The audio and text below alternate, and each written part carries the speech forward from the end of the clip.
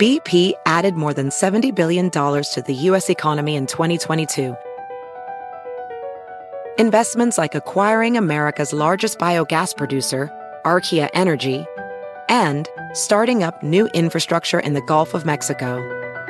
It's and, not or. See what doing both means for energy nationwide at bp.com/investing in America.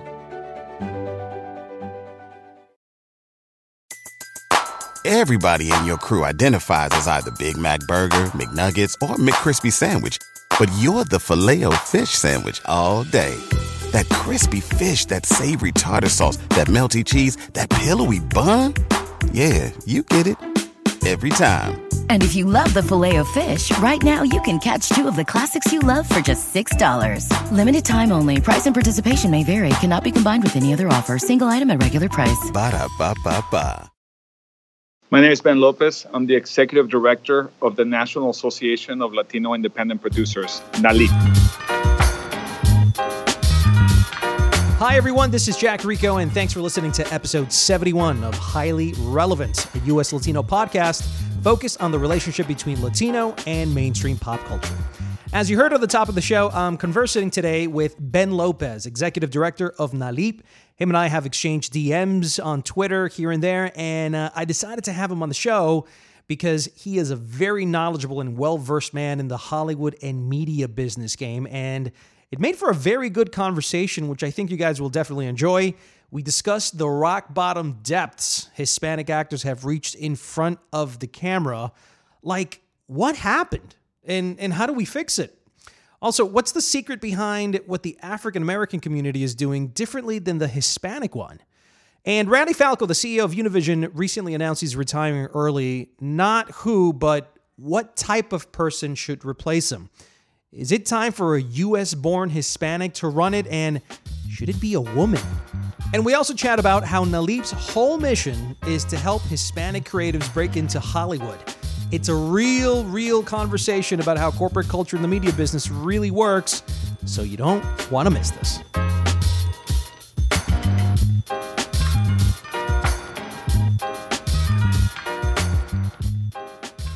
What is NALIP? NALIP is a nonprofit membership-based organization dedicated to advancing Latinos in media in front and behind the camera. What is your job specifically as an executive director? What is it that you do?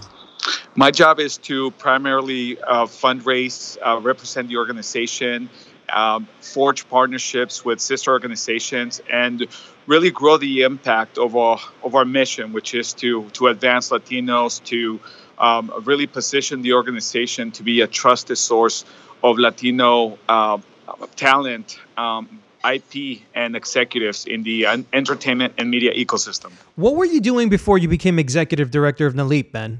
I came from, I graduated from political science out of the University of Arizona, but I kind of fell into it. I had a background in music production. I was a percussionist. I was also producing some hip hop back in high school. And I was also doing multimedia projects. Eventually, while I was graduating for political science, it just so happens that a feature film landed in where I grew up in Tucson, Arizona, and they wanted me to help them out. I ended up producing the entire feature film.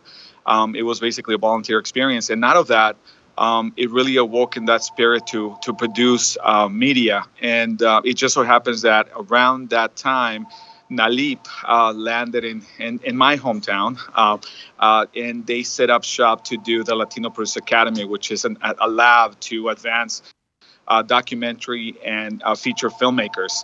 So I happened to be, I guess the right momentum. I had always been a fan of both, the careers of a lot of filmmakers, such as Kubrick and everybody else. And then, of course, reading, Rebel Without a Crew really awoke that sense in me. Right, that Robert Rodriguez book. Yes, right? It really, that did a job of me. And I think it really made me feel like, look, do I need to go to film school or not? And then the other part that really changed my life was like while I was finishing my degree at the U of A, I decided to pursue a second degree, which is in media arts, because I felt that I really needed that paper to, that diploma to certify that I was indeed a filmmaker. And at that moment, I an opportunity opened up through one of the internships, the departments there at the university, and they sent me to Telluride as to work for the press desk. That changed my life completely, and that led to serendipitously into a bunch of other opportunities, including traveling to Japan and producing. So everything happened within a scope, I would say, 12 to 18 months, and it landed me in a multi-picture deal. I'm skipping through a few things there, where I started producing myself independent, micro, low-budget films. Now, where does the passion come from for you wanting to help Hispanics in the media business? I think for me, I have a strong desire to have people succeed. It's rare to be honest. Even when I work out there in the ecosystem, some people ask me, "Wait, you're a nonprofit, and you guys are not you're operating almost like a quasi management agency. You guys should be getting something like a 10% of the deals." And I'm like, no, we really appreciate the fact that we're very focused on the mission, which is how do we multiply Latino content creators in this space and help them advance. So for me, ultimately, is the passion to see other people succeed. And grow and help each other out. I think I really believe in the 360 mentorship, that it takes a village approach. And I've seen how people have succeeded by having that organizations working together, including mentors and advancing careers. So it's effective. Give me an example of that. So one example is, for example, a lot of our members have gone through, the programs, workshops. We have a big media summit that takes place in June 20, like this year is June 21st through the 24th. Let's say you're an emerging content creator, and what I mean by emerging content creator is someone that maybe just came out of film school, maybe someone that's still out here in LA. Maybe they're already working, but they're still struggling to find financing, mentorship, and other opportunities for them. So when I see someone that attends the summit, they experience the ground level of all the things that are happening in media, both in television, film, documentaries, digital, and VR technologies, and they see the opportunities and they apply for our programs such as the Latino Lens Workshop Series, or they apply for the Latino Lens Incubator Series, which I'll go a little bit more in depth, and they get an opportunity to receive resources, actually funds for their films and their projects, and along the way they're being mentored by a composer, let's say, someone who has worked on feature films and variety projects, and they also get a chance to meet managers like from Circle Confusion or 3 Arts, and they have a chance to learn what it's like to speak to a manager, and then of course an opportunity to meet executives that are going to be the future content buyers, and they start tracking them. This is incredible.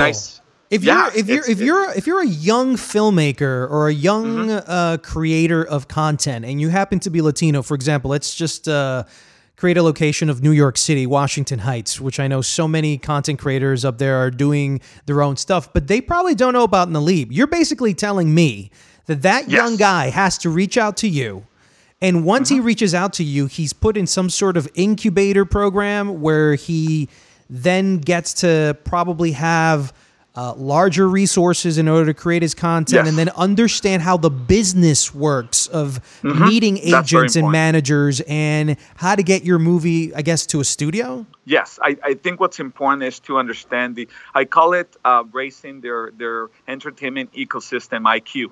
It's very important. It's super important because they might come again.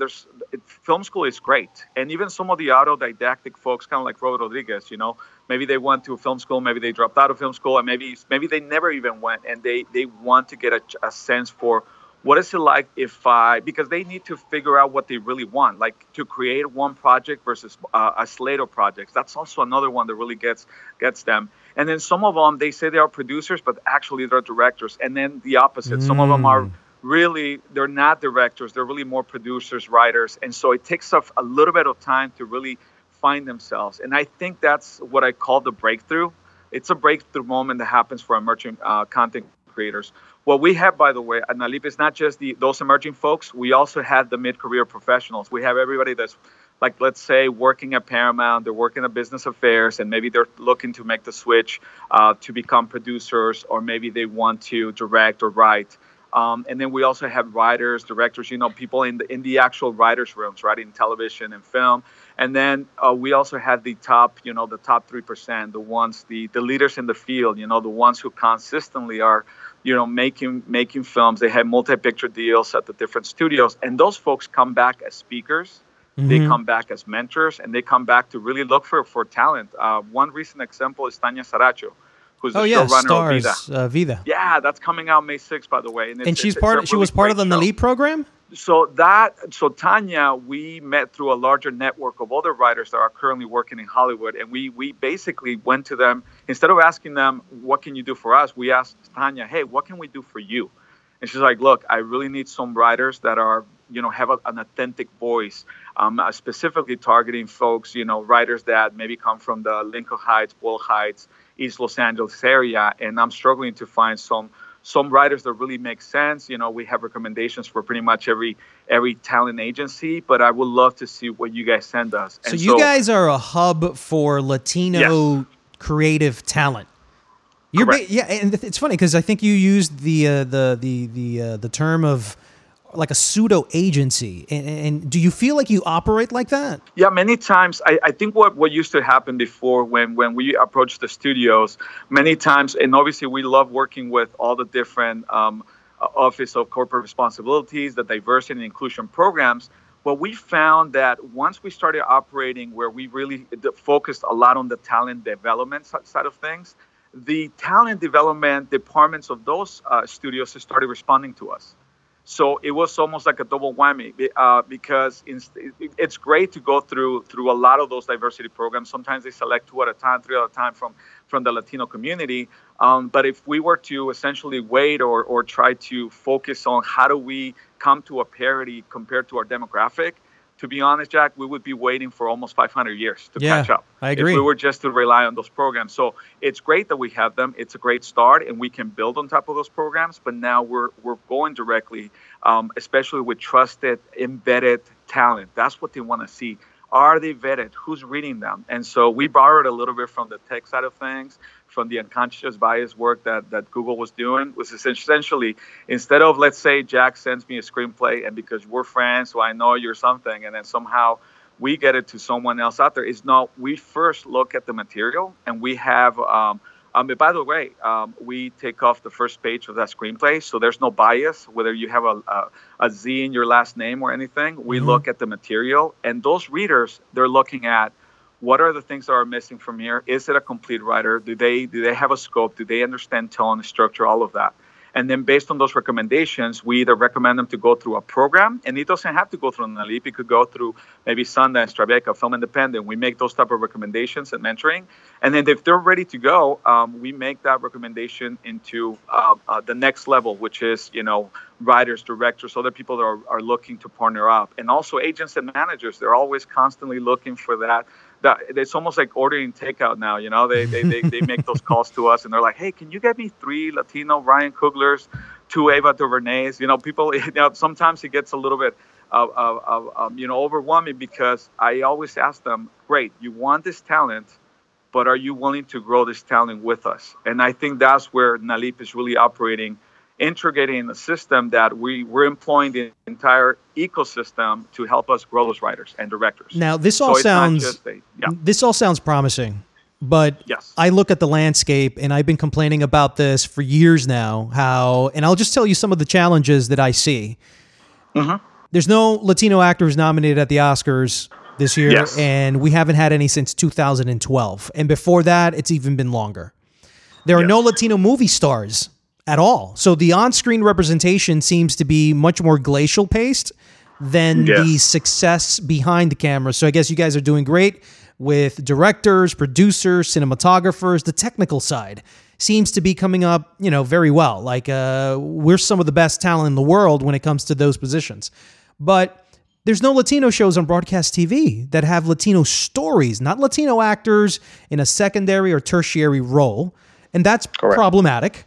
There's no Latino anchors on morning shows. I know, because I'm on the Today Show with all these ladies and all these people, and I'm the only kind of dark-skinned guy there. There's no Latino to really talk about. And Natalie Morales, who used to be on the Today Show, now she's on Access Hollywood. So that kind of kills and eliminates whatever Latino representation you see. There's also no Latinos on Late Night Show. George Lopez, I think, was the last person to do a late night show. There's no Latino anchors on primetime news. I read an article where it says supposedly 22 Latinx shows that have been picked up to series since 2000. Right. Barely any of them are still here today. And then the New York Times just took out a diversity stat in the newsroom, and we're 3% just in there. That's not mentioning any other media outlet in the United States of America. Elias Lopez, who is the head guy at New York Times in Espanol, he works at the New York Times, and he tweeted out that he was complaining about the whole thing, about how is it that we're in the middle of this crisis of having people in positions of authority not being able to even be given opportunities to change anything. Why do you think we're in a position like this, and what can we do about it to fix it? It starts at the beginning of the cycle. It really starts like as young as possible, with even at the 5th grade level. There's definitely other communities that are it's really normal to be able to say to your parents, hey, listen, I would love to pursue this career as a director, because our community is not used to, there's really no ongoing tradition. I mean, we're obviously storytellers, especially on the entertainment side of things, and music, it's a little bit more natural there. But to say to your parents, I'm a writer, I'm a director, I want to pursue entertainment, it seems a little bit unrealistic with families that are working class and even middle class. They're like, wow, man, you are so right. My mom said the same thing to me. And imagine saying, look, I want to grow up to be an executive and be at Viacom. Or it's a little bit harder because there's really no family, no traditions, folks going out there. And so it's a little bit harder without the padrino and the madrina, the godfather and godmother that can help you in the mentorship in that process, because that's really how it happens. I always recommend our folks that are thinking of pursuing this career, make sure you take out someone, to lunch that is going to be in the field that you think you're going to pursue. And I had that transition going with when I used to work in youth programs. I would tell them, look, if you want to be an architect, hang out with architects, talk to them. I myself, I was pursuing political science because I thought I was going to go into pre-law and all of that stuff. And I realized that's not really what I wanted to pursue. It was really film and entertainment. So it's really coming out of that mentality. So going and really fortifying the educational system, and also affording our folks to really see themselves realistically as being part of this pipeline is really important. Having that ongoing tradition. So programs like Young Storytellers, Ghetto Film School, Inner City Arts, all these really, really incredible programs that are all over the U.S. that are now encouraging folks, because now you see with the automation that's happening, the one career that you can't really replace right now is the creatives. And if we really make a systemic a change there, where we encourage this generation, the C generation and beyond, to really pursue the creative arts and let them know that, for example, here in California and of course in New York, it's one of the areas of widest growth. Same thing with the technology, right? So if we encourage them to really pursue this career as early as possible and encourage that mentorship, and then even when we lose the majority of them, probably between high school and I would say 22 years old, that's when they're not applying for the film schools because it's really expensive. No, they're going into music and they're going into sports. That's right. And for example, MBAs, we need MBAs that they can handle business affairs. We need curators. We need people to understand how to do acquisitions, how to do story development. Like, for example, if you're an executive, you got to be able to know how to read, especially if you're on the development side. Did you take, those type of courses that allow you to filtrate and vet the material, because that's what they're looking for. Every day we have folks asking us, do you have folks out there that are ready to go for this position? So we really need to cultivate the next generation. So it really starts there. And then obviously once you get into where the studios are really, you have all this talent development and the HR side of things and the recruitment, the Indeed entertainment career side of the things, LinkedIn. All of those are opportunities to meet the people that are going to be hiring you. And I think that's why it's important to have events where you get to network and really build a community where you're going to meet these folks. Sometimes I feel like, yes, it's great to network, but I feel like a lot of this stuff is being done almost like because there's some sort of contractual or quota thing that needs to be fulfilled, but they're really not interested in hiring Latinos? Because if not, Ben, let's be honest, you'd be seeing Latinos everywhere in every branch of media, and we don't see that. So there's obviously some sort of bridge that's been broken that doesn't allow Hispanics to connect to that place. And I'm trying to figure out what it is. Is it racism? Is it prejudice? Is it that Caucasian executives feel that we're incompetent, that our accents are too bothersome, that we don't have anything in common with them, and because it's a tribal thing with executives, like you have to kind of be like me, then you're almost forcing a Hispanic to kind of be white almost to be able to fit into groups. That way you can get promoted, you can get hired. What at the end of the day is it that detracts us? It's a compound effect. It's definitely a combination of all the things. Usually people hire folks that look like them, and it's definitely proven. You've seen it in all the different studies, all these exclusion things. There's a tendency to, when you're interviewing, and even when you look at a resume that has a last name with a C at the end, there's already an unconscious bias that really filters in. And so what happens, a lot of even those folks who are hiring, they have a tendency to think, well, they might not be as qualified. They already have that in their brain. So by the time they come in for that interview, there's that seeps in all the way through. And how do we overcome that, though? Well, that's one of the reasons why it's important to let the work speak for itself. I think that's what we, for example, found that works is like, look, making someone undeniable takes time. It might be maybe a little bit easier on the creative side, but how do you do it like I'm a great executive in the making? Well, it really takes a family of folks. And by the way, there's a lot of incognito Latinos out there in the studio system that they might not want to go out of their way in the beginning because they're like, I might be the only Latino in this department, and I don't want to really expose myself yet. But in other communities, you really see that more of that kind of coming together. And they're like, no, let's bring in as many of our people here. That's important. And it's not that they're not qualified, but we need to bring them in because we need this perspective. I think the one thing that might change things, right now you see it in the African American communities, and I've seen that you covered it in some of the other podcasts, which is the Black Panther effect and the Coco effect. They see us as a plus factor now. And when I say them, this is the ecosystem, when they become colorblind is really when they see the dollar, right? At the end of the day, it's green, and they see the potential for growth.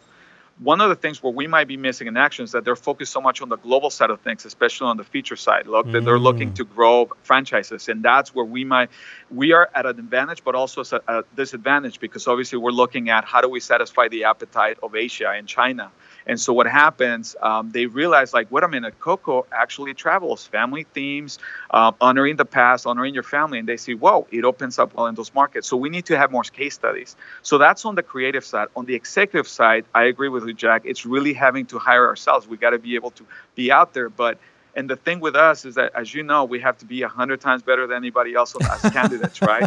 And so same thing with women. You want to look brilliant. If I hire 5 of them and I bring them into my studio, right, or anything like that, right, they have to be super brilliant, because I want to make sure that my boss knows that, hey, these people are ready to go.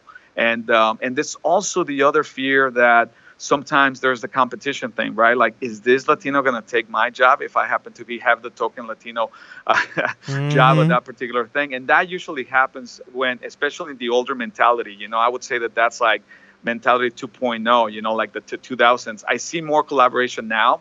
And I see more of that hunger to fill those positions. So it's systemic, right? Now, when we focus, for example, on Oscar So White, right? A lot of times we focus at the end of the spectrum. But as you know, we got to focus at the beginning. But we got to focus on all of them at the same time. That's why this work is so hard to do. I think it's important to really understand how this... By the way, the moment that you read a trade, like Variety or Hollywood Reporter, and you think you understand where things are going, especially on buyers and sellers, the moment that the next day that same idiom, it just gets disrupted the next day, like automatically. The next minute. Everybody was so hot on Snapchat, for example. 2 years ago, I was encouraging people, you know what, you might want to look at this Snapchat thing. It's really important, like definitely getting to the tech side, and not necessarily Snapchat by itself, but I told them, look, this entertainment, short form, all of that. But then as you see even that platform struggling, then it makes some of our folks a little nervous whether they should invest their entire career on that side. I still encourage people to understand the tech side of things, because I want to grow the generation that will not just add to like the Netflixes of the world, but what happens to those folks that will disrupt those forces. You know, what's going to happen when you have someone who really understands entertainment, media, and tech, that convergence. To be honest, I think that's the key to the future, because they'll be way ahead of everybody. Oh, absolutely. You know, you had mentioned the African-American community, and I wanted to talk about that with you for a second. What is it that the African-American community is doing differently than the Latino community? I think there's also a combination of things. They really rally together. And it didn't happen before. I've been having a lot of conversations with different folks in that particular community, really allies. That's another thing that it's really important for Latinos to also grow that bridge with other communities of color, with African-Americans, with Native Americans and Asians, because all of us can share strategies. And one example is African American Film Critics Association. They went from an association that started hosting their awards at a restaurant in New Orleans or something like that, in Atlanta, and now they've grown into a powerhouse, and they rally each other. And they invited me to their award show, right? And I saw Ava DuVernay, Jordan Peele, all these folks supporting one another. And one of the key things that Ava DuVernay, which is incredible, a powerhouse every time she speaks, and all the work. By the way, she's hiring a lot of Latinas on Queen Sugar, her show, and we'll go into that in a little bit. Awesome, good to hear that. But Ava DuVernay spoke about how she helped that organization grow, and she used to be on the publicity marketing side of things before she pursued her own directing career. And she used to be getting down on her knees, like putting down the red carpet and calling all the journalists and all those people doing the hard work. She helped to grow that network organically, call by call, ally by ally. And now you see her, you know, like less than 7 years later, she's now accepting an award from the same organization that she helped to grow. So cool. So that spirit of helping each other out is really, really important. We Do really we haven't not had have that that? much. We do have that. Unfortunately, there's not enough of us in those positions of power. For example, on the publicity side, we're growing those ranks, but we need to really solidify that. Also, there's another issue that I'm sure you covered on your show before, which is the intersections, right? We're not a monolith. So, for example, I see sometimes, the Mexican American community, for example, sometimes, going to like Twitter battles with like the Central American community. Sometimes you have LGBTQ Latinos and Afro-Latinos not being represented. Latinas missing out of the conversation where we're discussing issues that are advancing the entire group of people. And so I think it's very important to really have conversations and dialogue that move us as a block, right? But unfortunately, we have a tendency to also have different subgroups, and sometimes, we become a little bit divisive. And I'm not generalizing. It's a blessing and a curse. It's a blessing and a curse. One example. One year we decided, hey, why don't we create a showcase for for Latinos here in Los Angeles? We now grew it to the Latino Media Fest, and the first year we decided to. Why don't we program a lot of Puerto Ricans? A lot of let's make it a Puerto Rican, theme. I think it's very important. There was so much hunger for that group, especially a lot of the ones that are moving from New York, New Yorkers moving to Los Angeles, and a lot of those folks that had, TV shows and films. And we decided to promote them, and especially from the island too. And Angel Manuel Soto, with his film, he premiered it there with us, and it was fantastic to have that film and the Puerto Rican community coming out. But guess what? Will they come out to support, let's say, Chilean Americans or Argentine Americans? It's really hard. Sometimes it becomes a little polarized. And what we decided to do, specifically at NALIP, is why don't we create a bigger tent where we really start having these dialogues and conversations where we come together as a group. We're stronger together. That's really the type of things so we do have it, but we really need to grow it even more. Right. And so it takes a village. Like I said, it's really going out there. It's really multiplying the folks who are cross-pollinators and the people that really come, like to bring in communities together, like you. The conversations that you're having on this podcast are so important. And who's out there really discussing them? You see them on panels here and there, but I think I would love to to see more folks really add into the conversation and really let's walk the walk. I think it's time to really walk the walk and start opening up more positions that allow our people to come together and really succeed in every segue of entertainment. Yeah, listen, I think what you're saying is inspiring, and it's one of those things that kind of leads me to the next question, which is about language. We want our stories to be told, but there's two languages in which we can choose to tell those stories. Yes. Spanish language and English. And I understand that Latinos from Latin America want to come to the United States, and they're the ones that are complaining, hey, we want our stories to be told. But, not for nothing, you have a whole half a continent, all the way from Mexico to Argentina, to be able to tell those stories. But they want to be able to tell them here in the United States, because that is where the heart of it all is, right? The heart of entertainment of the world really comes out of Hollywood. So what do you think is the future of language? Is Spanish language stories in the United States the way to grow in the future, or are we looking at its slow demise compared to English language stories for Latinos? I think for us, for example, when people ask me, so who can become a member of NALIP, I always ask them, one, are you Latino friendly? And if that's a yes, that's check, right? Awesome. Two, do you believe in Latinos being in positions of power above and below the line in entertainment and media? And if they say yes, I'm like, well, welcome to NALIP. We want you as a member because you believe in these two things. Those are very important points. And so when it comes to looking at the demographic that we're representing right now, it just so happens that the majority of our members they're bilingual, they're bicultural, but they operate a lot in English, and a lot of their work happens to be general market. I spend so much time just when I go to a network or a studio, and maybe those executives did not know about NALIP. The first thing they ask me is how many? So this is Spanish language, right? This is Univision, Telemundo territory. And I'm like, actually, the majority of our members happen to be creating general market. Look at that type of materials. And we consume general market. We do make Fast and Furious hits out of those shows. We consume horror more than anybody. We over-index in both the box office and the ratings on television. So we binge watch, the shows on streaming. We consume platforms. more digital content than anybody else. Exactly. And so we're consuming a lot of English content. So we're also creating a lot of English content. And sometimes I do have a really good, passionate conversations with folks that are like, well, what about the film festivals that mostly promote Spanish language films? It's pretty easy to just program the best Latin American films. And what about the U.S. Latinos? And I always say, you know what? You're right. That's one of the reasons why it's really important, because a lot of those ecosystems in those countries, the government and the ministries of culture and film, they spend money and the resources to send their filmmakers to these film festivals in Cannes, Berlin, Sundance, and you name it. Where is that subsidy here in the U.S. for Latino content creators? Let's look at that. Absolutely. Where is the artist development? So obviously there's NEA, there's Time Warner Foundation. There's a lot of different foundations doing the work.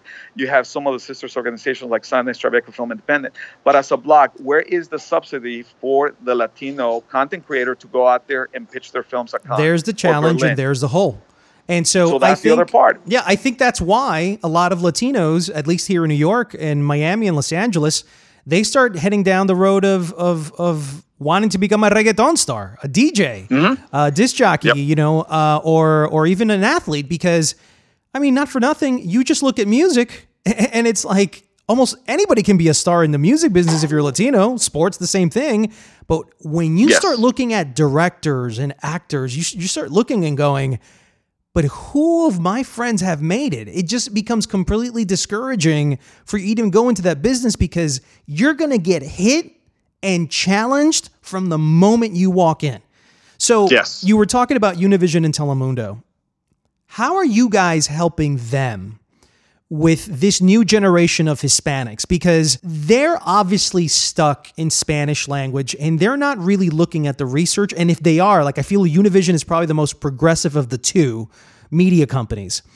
They're trying to do something, but I don't know if it's necessarily working, because I don't think they have the people in place to make that happen, to execute and create that vision and follow it through. So how is NALIP helping them out? Or are you guys at odds from philosophical differences? On the contrary, we see them as great allies. In fact, we launched an incubator that incorporate. This is 3 years ago, where we incorporated both the Univision and Televisa side of things, where a lot of that content that gets, it's created by Televisa ends up being broadcast on the Univision network on the U.S. side. They've gone through a tremendous transformation. They definitely, both networks have been hit by the reality of changing audiences, changing habits.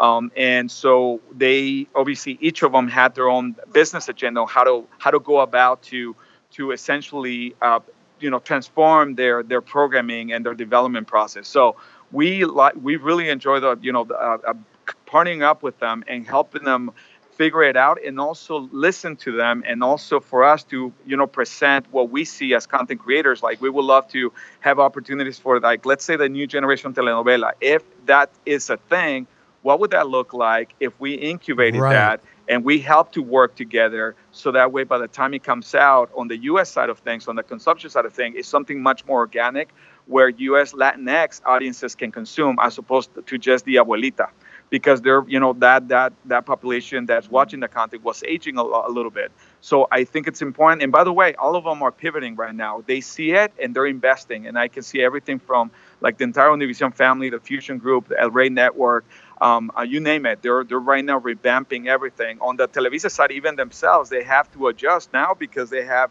Netflix competing in the backyard. So they started creating a new platform. For example, they invested in Blim. They're trying to invest in different things. They're definitely trying. And I think it's important for us to really engage them at this process, to strengthen that. We cannot ignore this sleeping giant, because at the end of the day, that's where the majority of our folks came from, And the important part is that that's a lot of that population is still watching Spanish language television. But to transform a network and a studio and an entire ecosystem it might take time. It might take time. Maybe a generation or two. We can't let them fail either. That's important, because what happens think about it, like what happens if they go way of the Toro? What happens if they do not survive? Then where's our voice? Think about it. It's already limited. How many studios or networks do you see out there that really engage our audience? And then we lose a major important ally in that ecosystem, a platform where people can create for. So I think it's important to keep it, help transform it, and then go on to the next level. But is Spanish the way? Or do you think that Univision and Telemundo should transform and become an English language network for Latinos? Well, they're actually making headway into English language efforts. So they do have each of them have their own different, they're actually looking into engaging that as well. You can see it on the Universo side of things, on the Comcast NBC Universe side of things, and also for Univision, they're also looking at, they invested a lot of different properties that will allow them to create content in English. So they're definitely looking into how do they transform and how do they pivot. So, but I think it's important for us to be there. It's also important to hold their feet to the fire. In your case, I think you're bringing up important points that, believe me, they're considering it.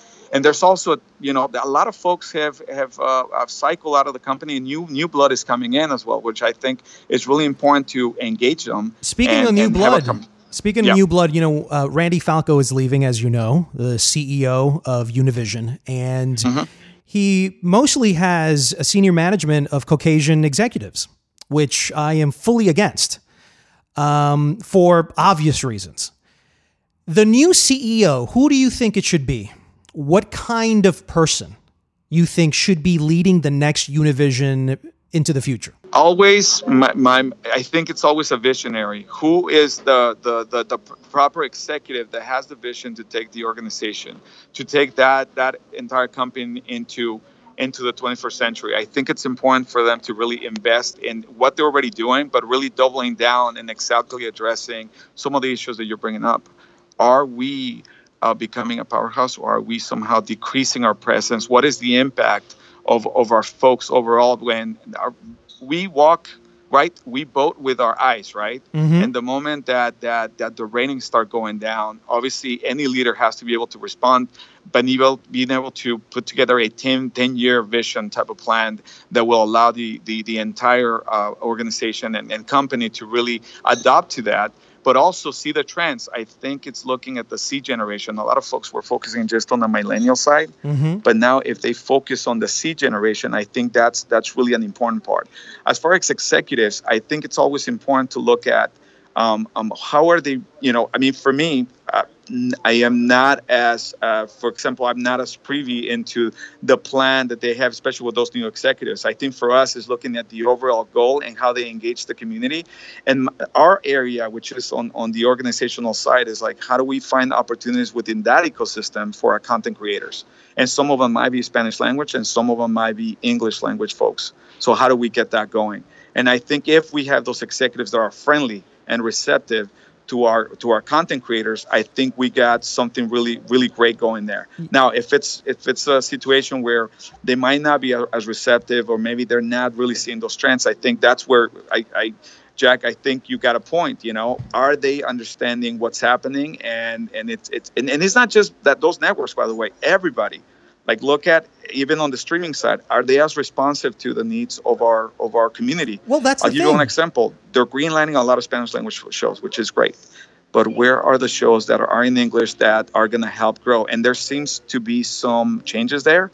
But are we holding, for example, Amazon and Netflix, their feet to the fire as well, and are we encouraging them? Are we growing the pipeline together? The reason, I think that's important. The reason I bring that up is because, I was talking to Felix Gutierrez. You might know him. He's the professor emeritus at the USC Annenberg School for Communication and Journalism. And I had a conversation with him, and because I asked him the same question, do you support the idea of having another Caucasian person as the CEO of Univision? And he says, look, here's the problem about having a Caucasian in that position. First of all, it removes the opportunity for a Hispanic to be running his own cultural media company, right? Number two, the problem with Caucasians running Spanish language media or any other foreign language, foreign cultural media company within the United States is that they have no intuition of what the audience and the consumer wants. They're basing every decision based on mathematics, stats, crunch numbers. Right. Analytics, right? Yep. Analytics. And we all know that stats can only give you so much. At the end of the day, you have to have an understanding of the culture.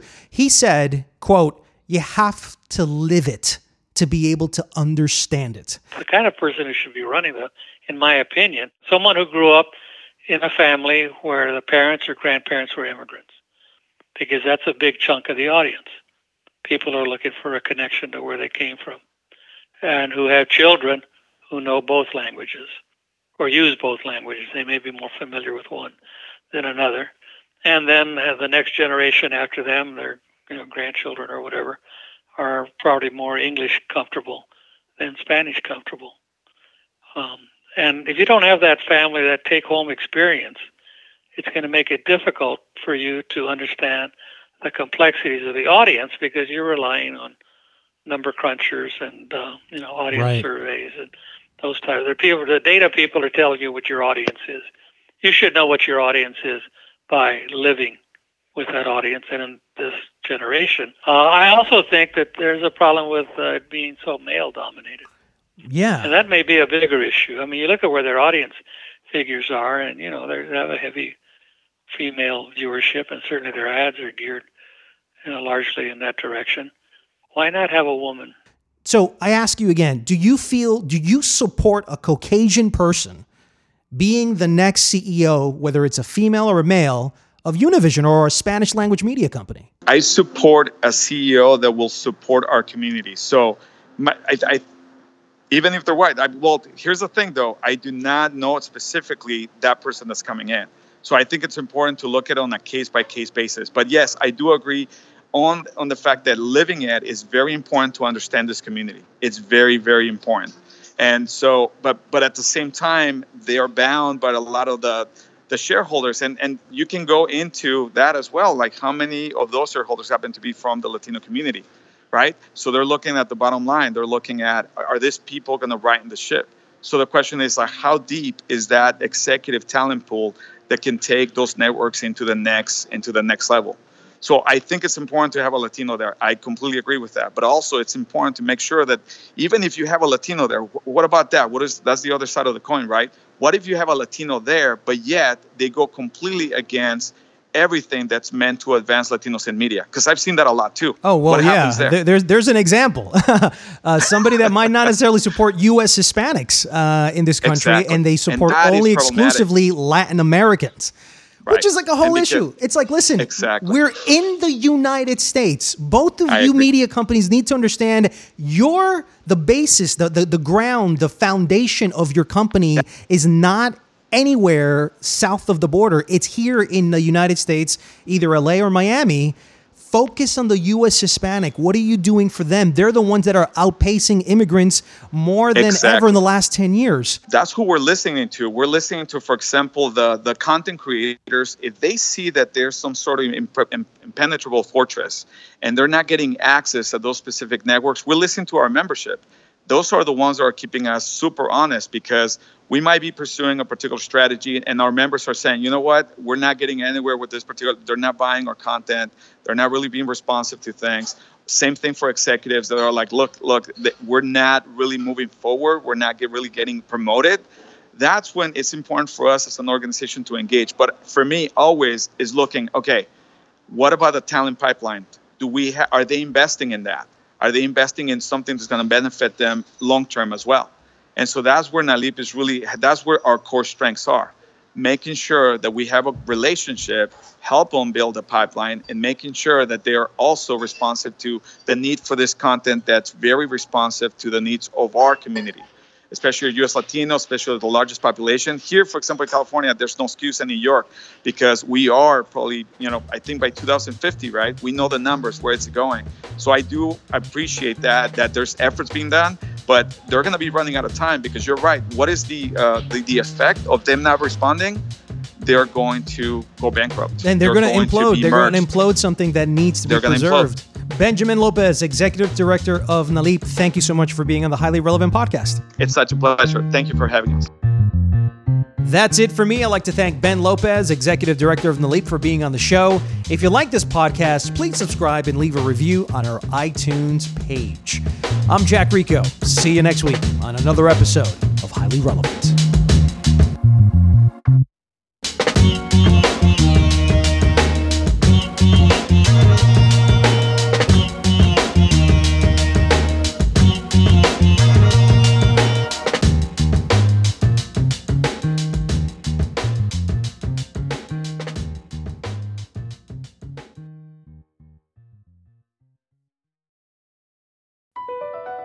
BP added more than $70 billion to the U.S. economy in 2022 by making investments from coast to coast.